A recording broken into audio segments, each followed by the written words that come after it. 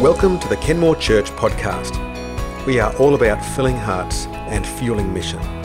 We hope this content builds your heart and mind and equips you to reveal Jesus in this season of your life. Well, good morning to you. Great to have your company online. And I pray that if you're just tuning in, you haven't been to Kenmore Church in person yet, we've started meeting again today. It's been great just to actually find time and a way for us through the COVID regulations to finally break through again and start our in-person services. But if you haven't been with us yet, please go online to kenmore.church/connect and please submit the form there and make contact with us, because I'd love to get back to you straight away and perhaps invite you to a cup of coffee if you're willing and spend some time with you talking about your life and how we can do next steps with you. And I'm wondering through this period as we start to phase out now of summertime, this is our last summer service, our last short one at our church. I wonder how 2021 is really squaring away for you. I wonder if this time that you've had over Christmas has given you the opportunity to get some clarity about how you want to approach 2021, what you hope to do, because it's coming at us headlong. And I wonder if there's any deliberateness about the way you're approaching that. And I wonder how you see particularly your spiritual life taking shape in 2021. You know, it's often said one of the craziest things we can do in a year like this is make plans about anything, but we can certainly make plans about our walk with God. Nothing in the world need control that. That's something between us and Him. And sometimes the more difficult the circumstances, the more manifest and the more focused that becomes in our life. So how do you see your spiritual life taking shape this year? How did 2020 work out for you? What did you learn from 2020? What did you change about your life that came about by the change of the world, the disruption that came at us? And I wonder if you're left with questions about God, questions about life, questions about what you're going to do with the rest of your life. And have you set yourself then, because of all of that, any sort of vision at all about how your spiritual life, your walk with God and family and work will maybe alter this year to bring about a better outcome for yourself? Because as we look forward, what we often want to do is return. We want to go back to a simpler day, a day where we remember life was just not so much easier, but it just seemed clearer. Our walk with God seemed more intimate, and there was just a simpler way of living out our faith. And we assume that rekindling love for God and passion for God and focus for God will mean that our future looks like our past. And yet our expression of faith needs to keep up with the life that we are growing. Our own life evolves as we mature. The burdens on our life, the complications of relationships, all those sorts of things come in against us. But often we find that our faith walk doesn't keep up with the growth, the natural growth of our life. We find ourselves getting busier. Our family gets busier. Our careers only seem to atrophy into complexity. And as we grow, we get more informed even about our Christianity. What seemed so simple back then now becomes less simple, more nuanced, more informed about what we believe. We become refined in what we believe. And there seems to be more that we refuse to accept and less that we accept at face value. And as we grow more mature in years, we become more habitual. We find that we aren't as challenged as we used to be to stretch, to grow, and to change as we once were.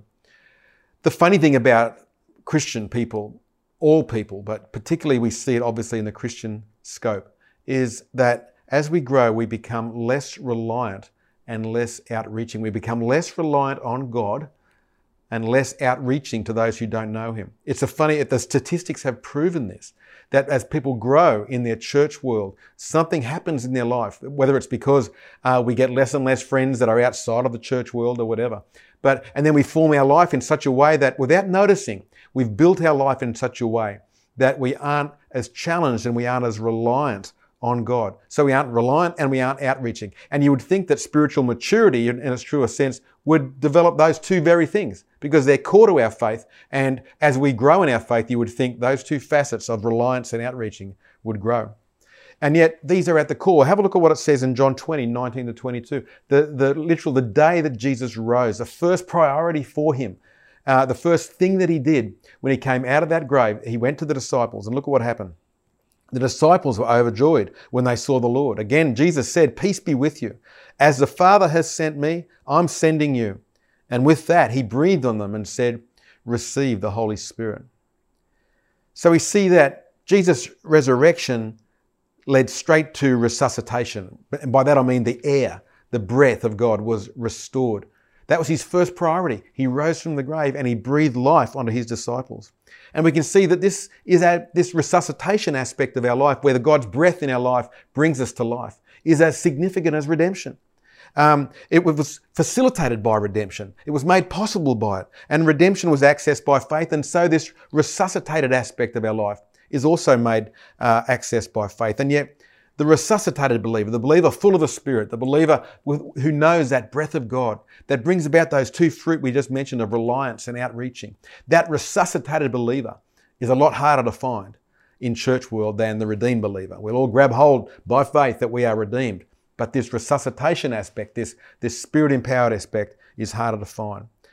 But as we look at Scripture, we find that's not so in the annals of the history of the early church. And, I'm aware that this is a work in progress, that we really need to be adding this value. And I'm beating this drum relentlessly and will continue to do so because I'm seeing it as perhaps the single biggest issue in the church today is the lack of Spirit empowerment by God's people. We need to literally reform ourselves to make more space for God to work in our life. But as we reflect our life against the life we see in Scripture, we can see something about our lives has been unmistakably lost. And so in the absence of form where God has formed us and his breath is in us, we revert to function. We replace formation with function. And so faith becomes replaced by faithfulness. And faithfulness replaces fruitfulness. And faithfulness was supposed to be a fruit of the Holy Spirit. You read about it in Scripture. It's a fruit of the Holy Spirit. But if the Holy Spirit in all his power is absent from the daily workings of our life, then we replace that fruit with a work. And we call it faithfulness. And we think this is the acceptable Christian life, just to work our hardest. And we replace that which is fruit by our own work. And to be candid, this is my greatest reservation when we begin to look at the missional aspect. I mean, our church, we built on that statement. We're filling hearts, fueling mission. And so we've got to be about mission. It's core to what we do. But my reservation is that we turn mission into just another faithful work. And there's never anything wrong with being faithful. We should all be faithful. But faithfulness should be the fruit of the work of God in our life, not a replacement for it. And so I'd hate to see the work that we do for God replace something that which is fundamental in our hearts. I want it to be an overflow of our hearts. And many pastors grapple with these very issues from the aspect of being worried that there's too much formation, and some are worried that there's too much mission and action going on. And a naive response would be, well, let's just stop them. Let's stop mission. Let's stop ministry because we need to heal our hearts first. We can't send broken people into a broken world because it just won't work. And so that would be the naive response. Let's not even talk about mission until we fix your heart. But we know, of course, that our hearts are never fully fixed. They're all work in progress. So that's not really a viable solution. On the other side, we could say, let's stop all formation because God's people are getting so fat and they know so much stuff, but they're now so spiritually obese, they're never getting off their seats and getting out into the world. And I've seen this happen. I've seen people literally in their churches say, we're not doing Sunday church anymore. You're out. You're all going out on mission. And that never really ends well either, because you can't just expect of people without filling their hearts as well. So this is a complex thing for us to grapple with. Or perhaps it's not complex. Perhaps it's just simple. Because what we do in church world is we take that which is simple, and because we get nuanced, we make it complex. But if we can really look at what the Bible does, the Bible takes that which is very complex and reduces it down so often into that which is simple. So we've gone from simplistic into simple. And so the key to fruitfulness is not one thing at the exclusion of the other. Formation and mission aren't polar opposites. It's symbiosis. They actually feed each other. We need to have both going on because we're filling hearts to fuel mission. And mission should compel us to come back because our hearts need to be filled again. I love the way Paul describes it in Colossians chapter 1, verse 27 to 29. One of my favourite depictions of what it looks like to partner with God, to know He's doing all that is required. If there's going to be any fruit, it's got to come from Him. And yet I've got to turn up. I've got to do something as well. And so this partnership of being co-heirs with Him. Let's have a look at what it says. Paul says, to them God has chosen to make known among the Gentiles the glorious riches of this mystery, which is Christ in you, the hope of glory. He is the one we proclaim, admonishing and teaching everyone with all wisdom, so that we may present everyone fully mature in Christ. To this end, I strenuously contend with all the energy that Christ so powerfully works in me. See the two terms there. Paul's strenuously contending. He's turning up with all the energy he's got, but he knows he can't do anything on his own strength. Jesus was crystal clear, John 15:5, if you don't abide in me, you can bear no fruit. Nothing's going to come out of it. And yet Paul here is saying, I'm turning up. I'm doing the stuff. And yet what he's doing is what his strength can do. And what his strength can do is make space for God to do what only God can do. And so he's saying there that God powerfully works in me. And prefaces that in verse 27 where he says, that's Christ in you, the hope of glory. And so Paul's turning up, God's turning up. That's the way this whole deal begins to work. And the lesson there is that Paul really did form his early life with God, with Christ that is, to rely on him. And this is what we need to do as well, to form our life, to rely on God. And we're working hard to be a church that does that too, where we make spaces. We don't just do programs. We don't just do stuff. We create spaces that requires God to do what only God can do. And if he doesn't do it, then we're not going to fake it. We're not going to try and make it up. We're relying on God to do that. And so this year we're kicking off pretty soon again on February 7, what we call Encounter Night, so on a Sunday night. So these are very different to a normal church service. They're probably not for everybody. There's no chairs, there's no message being preached. It's just stand up, we're just going to worship and invite the presence of God to minister into people's lives. We'll have some prayer ministry teams there as well, and we'll run those monthly on a Sunday night. And so I look forward to seeing people at those. We're also going to run the Refresh course this year, post-Easter. Refresh is a course about how we really do work through this partnership as co-heirs with Christ, where I turn up, but God does the work. How do we do that really? And how do we really land that in the areas of life that actually really do matter? And so we're committed to that as a church, but it's only as strong so much as you and I commit to living it as our own lifestyle. We can't depend on the church to replace our own choices to partner with Christ. And so we know that our only hope is Christ in us. He is the hope of glory. So I wonder what you long for in that context in 2021. I wonder if you hope that 2021 will be a bit different for you in your spiritual walk than 2020. I hope your longing is that it's a year where you can look back at the end of this year and look at what God has done. That your family and your friends and your workmates, you've seen the joy of them coming to know God, that you've grown in your relationship with God as well. And that at the end of this year, we can all echo Psalm 118 where it says, this is the Lord's doing. It's marvelous in our eyes.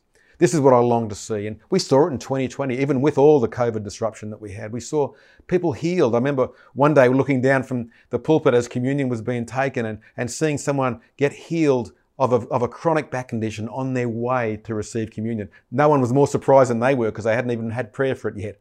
Saw numbers of stories like that. Saw people ministered to and burdens lifted as we minister after the service. We've seen lots of stuff happen and continue to do that. Some of my best moments were just seeing people as they first come into the church and sit down, as the prayer ministry team has preceded people turning up by just inviting God's presence there. And as people come and sit, they just begin to weep in God's presence and know they've come into God's home again. This is what I long to see again in 2021, and I know we will. So how could this be a year for you of relying on God in this way where you turn up? I know you're used to turning up, but some of us aren't used to seeing God turn up with us because we do things in a different way if that's the outcome we're looking for. So how might you make room for God in your life this year, I wonder? Well, it begins the best way, I think, as a spiritual discipline of daily reading and reflecting in God's word, of inviting God to speak through what he's already said, to listen to him and remind yourself how you need to rely not just on your own strength, but to rely on him. I really pray that 2021 is a year where all of us take incredibly seriously a daily time where we set aside time, the best of our time, to be with God, to listen and commune with him. And we need to pray about things like our priorities of life, our priorities of our goal. Where is our energy going? Where do I want this life of mine to go? What do I want to achieve with it? How do I want to exercise faith in the area of my finance? Am I relying on God or am I relying on a pay packet? Am I prepared to give of my finance? Am I prepared to give of my time sacrificially? Not just what's left over as a basket goes past, but to say, no, I'm committing to this. I'm going to put it as part of my budget. I'm going to make it a direct deposit out of my bank account into the church or some other agency that you want to give to. Am I relying on God for that? Am I living by faith in those ways?